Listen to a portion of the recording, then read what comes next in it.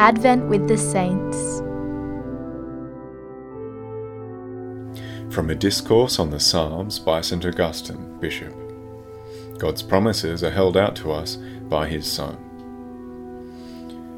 God established a time for his promises and a time for their fulfillment. The time for promises was in the time of the prophets until John the Baptist. From John until the end is the time of fulfillment. God, who is faithful, put himself in our debt, not by receiving anything, but by promising so much. A promise was not sufficient for him. He chose to commit himself in writing as well, as it were making a contract of his promises. He wanted us to be able to see the way in which his promises were redeemed when he began to discharge them. And so the time of the prophets was, as we have often said, the foretelling of the promises.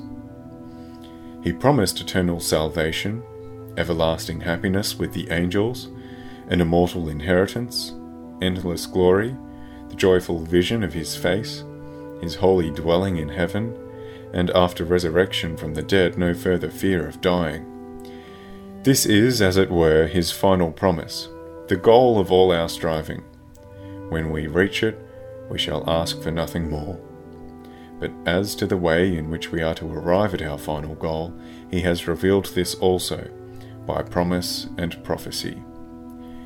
He has promised men divinity, mortals immortality, sinners justification, the poor a rising to glory.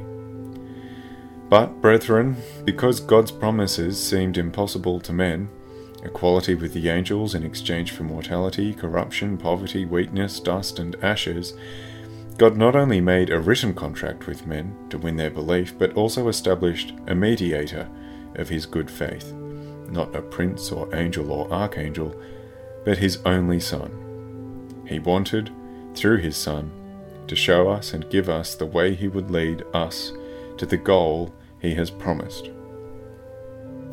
It was not enough for God to make his Son our guide to the way.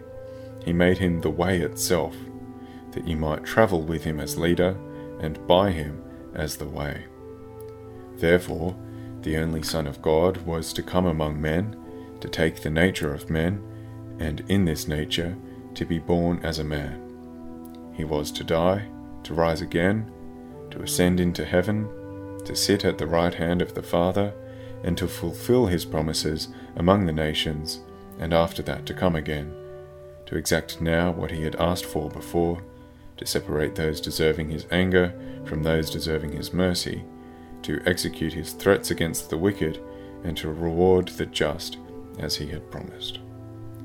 All this had therefore to be prophesied, foretold, and impressed on us as an event in the future, in order that we might wait for it in faith, not find it a sudden and dreadful reality.